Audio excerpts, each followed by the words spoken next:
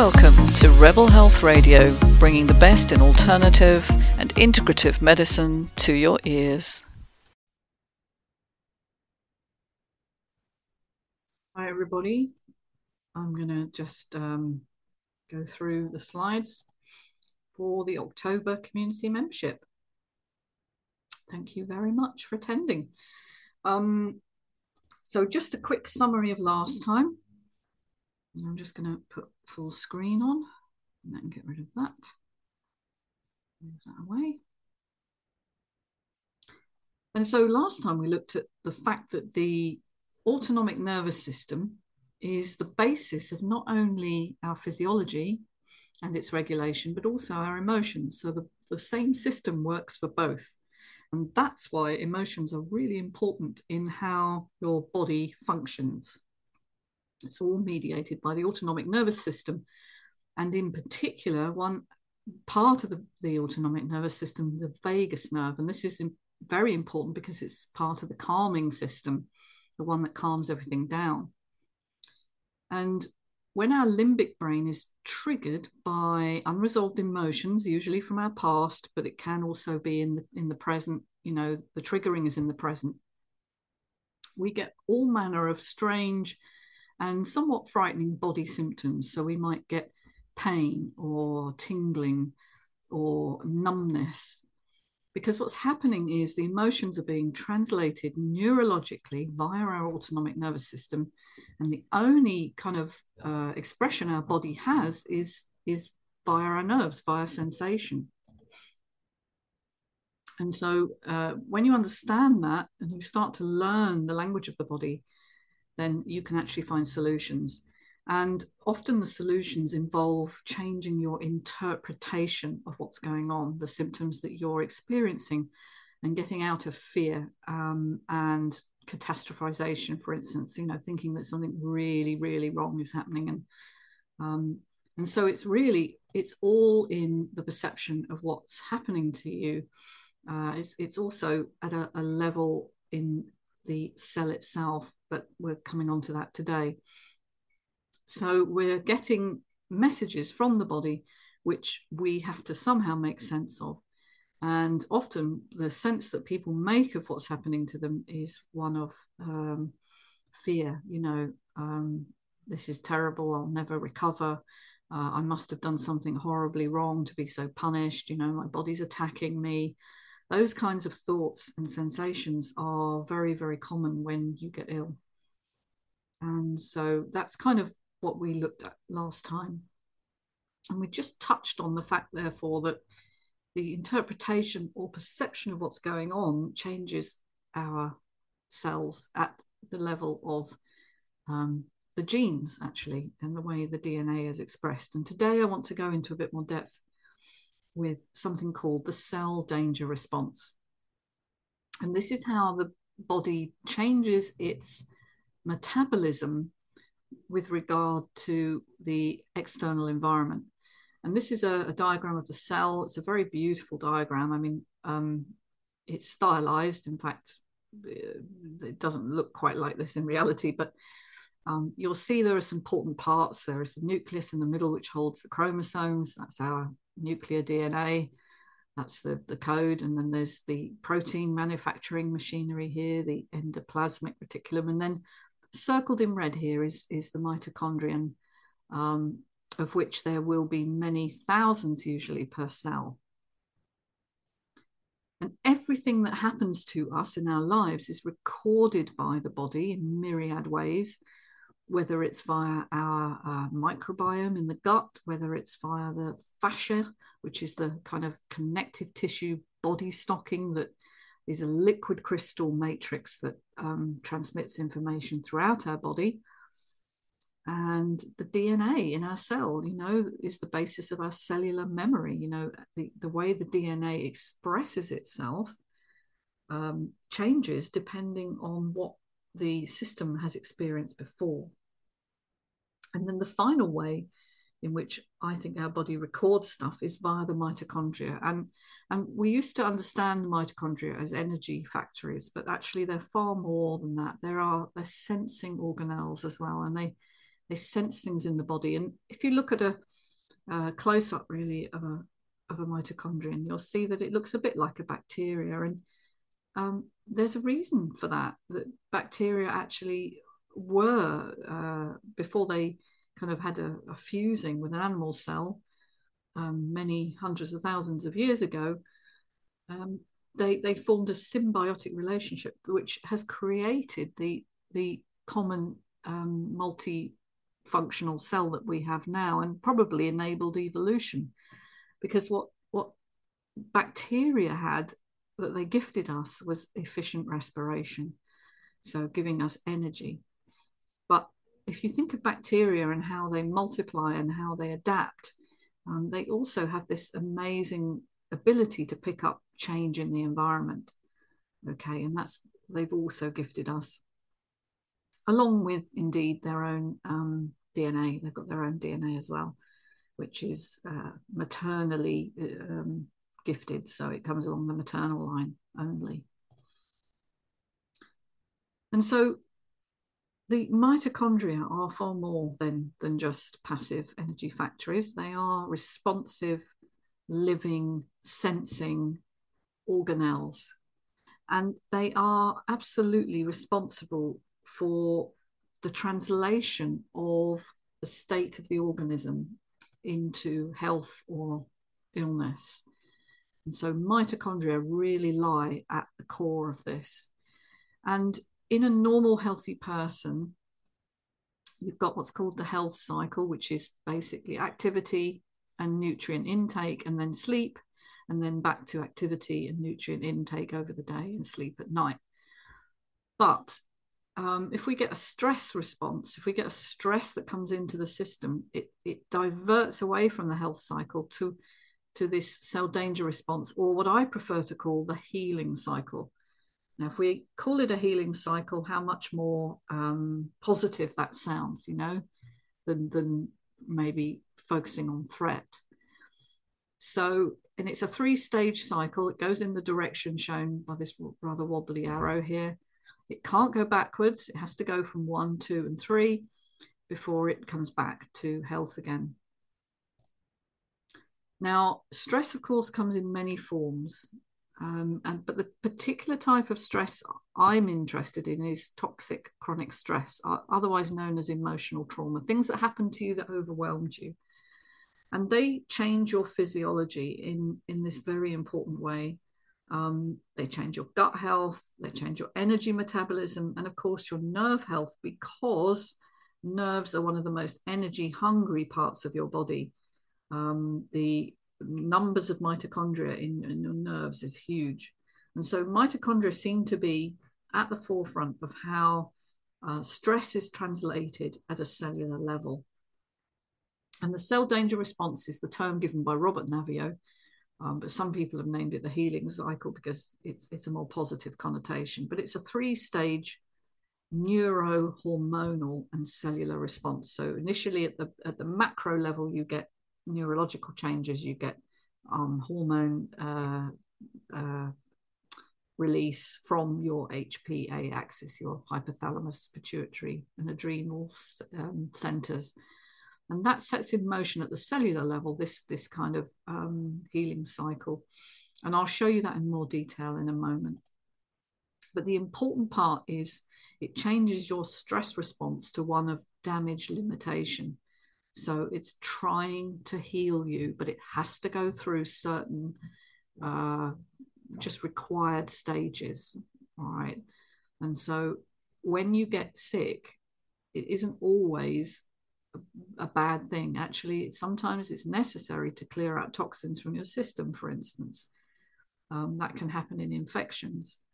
But it's where it gets stuck and becomes chronic that I am very interested. Getting stuck is usually because there's a rate limiting step at one of the points in this cycle, either between 1 and 2, or 2 and 3, or 3 to back to health. And so it's like you've got a roadblock in the loop. And as you'll see in a moment, where the roadblock occurs is really important. Now, what I love about the CDR is it's a unifying theory of chronic illness, okay? So it allows us to see how stress, environmental stress, in whatever form that comes, translates at a cellular level via the neurohormonal system to a sense of impending threat, which downregulates your mitochondrial energy systems and creates the various symptoms of chronic illness. But there's another missing factor even in this diagram, which I've had to add, which is to do with the sensitivity. Being a highly sensitive person, you remember we covered it a few sessions ago, there are certain brain changes which make it much more adapted to sense stress in the environment. And so you've got like an extra factor here that promotes this cascade of events. And therefore, people who've had traumatic experiences and are highly sensitive tend to end up with chronic illness to a much larger degree. And remember, this cycle where it gets stuck determines what disease you get. Now, that's really exciting in some ways because it shows you that you can intervene in very specific ways. And I just want to once again show you that the stress turns the CDR on, and stress can be anything that's new, any challenge to the environment. It can be just, relationship stress or financial stress or being betrayed or humiliated. It can be an injury of some kind. It can be toxins in the environment, air, water, heavy metals. It could be an infection. It could be adjuvants added to vaccines, for instance, which are designed to trigger this response in the immune system. And it can be just pollutants in the environment, which are unfortunately more and more common. And so once it's switched on, it has these three stages. So the first stage is containment and innate immunity. Okay, so looking at containment, I guess, of whatever the threat is. Now, if we get stuck here and we don't move through to CDR2, the result is a sort of excess damage or breakdown of cells because we haven't come through to the proliferation or regrowth.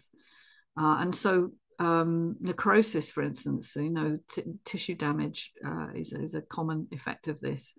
And it's actually very common, but it's not as common as the next level. And in fact, we will see that the CDR level is probably the most common roadblock.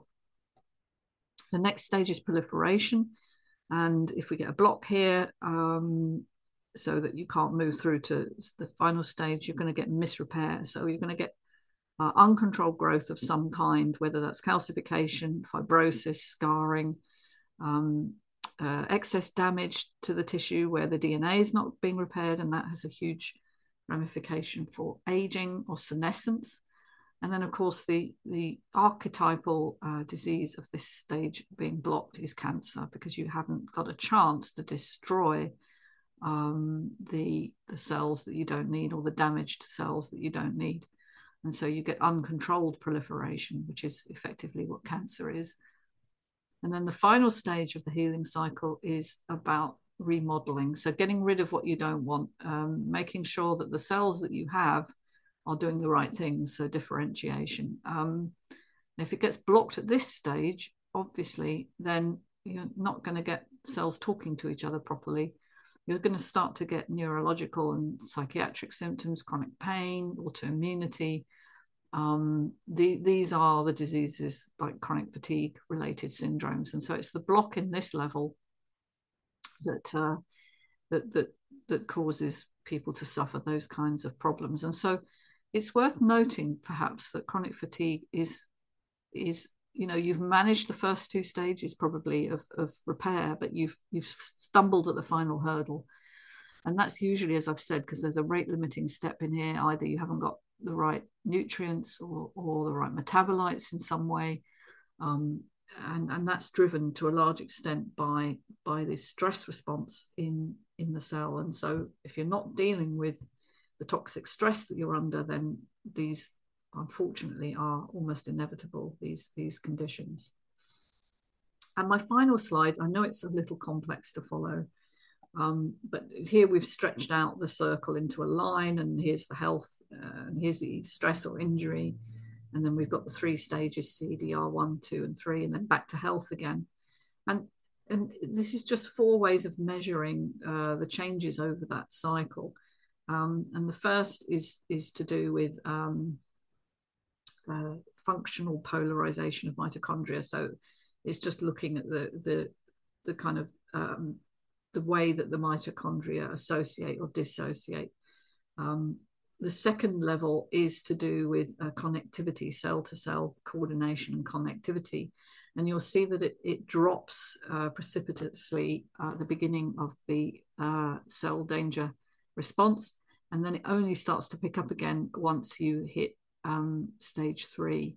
And as you can imagine, if you get stuck between 2 and 3, you never get to this point, which is why we end up with chronic fatigue for years and years and years.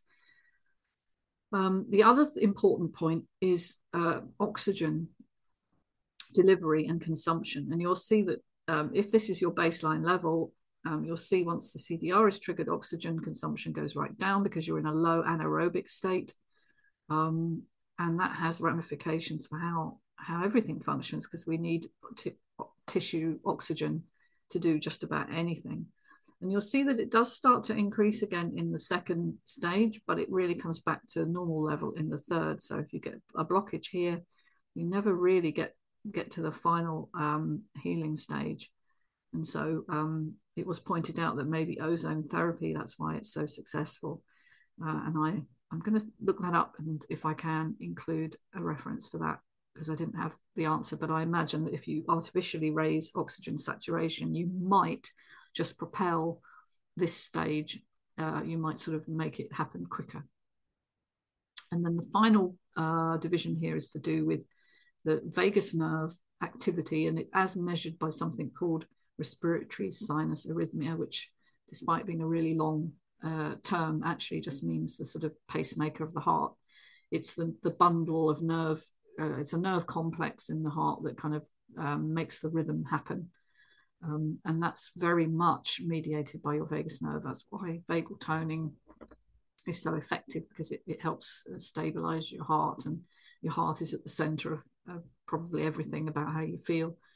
But it's a very good indirect measure of your vagal tone. I think HRV is also good, but perhaps Robert Navio wasn't as convinced. He's chosen this measure. I don't know what all the letters here mean. This is the reference, so you can look that up if you're interested. But you'll see that the vagus nerve, which is so important for calming, doesn't really start to increase until that third stage. So again, if you are stuck between 2 and 3, your vagus nerve is hardly functioning. And that's why I think vagal toning works so well to propel you forward into the third stage and hopefully full health. And so that's our presentation for today. And just a reminder, the emotional audit course, that's the group program, begins on October the 19th. The next community program is on Wednesday, November the 1st. And something I haven't put on the slide is I'm doing a talk on October 14th for the Chrysalis Effect, which is an organization devoted to recovery from chronic fatigue related syndromes. And I'm doing a keynote talk at their conference, which is entitled From the Biological to the Spiritual. So hopefully see you at either of those. Thank you so much. Take care, everybody, and see you soon. Bye for now.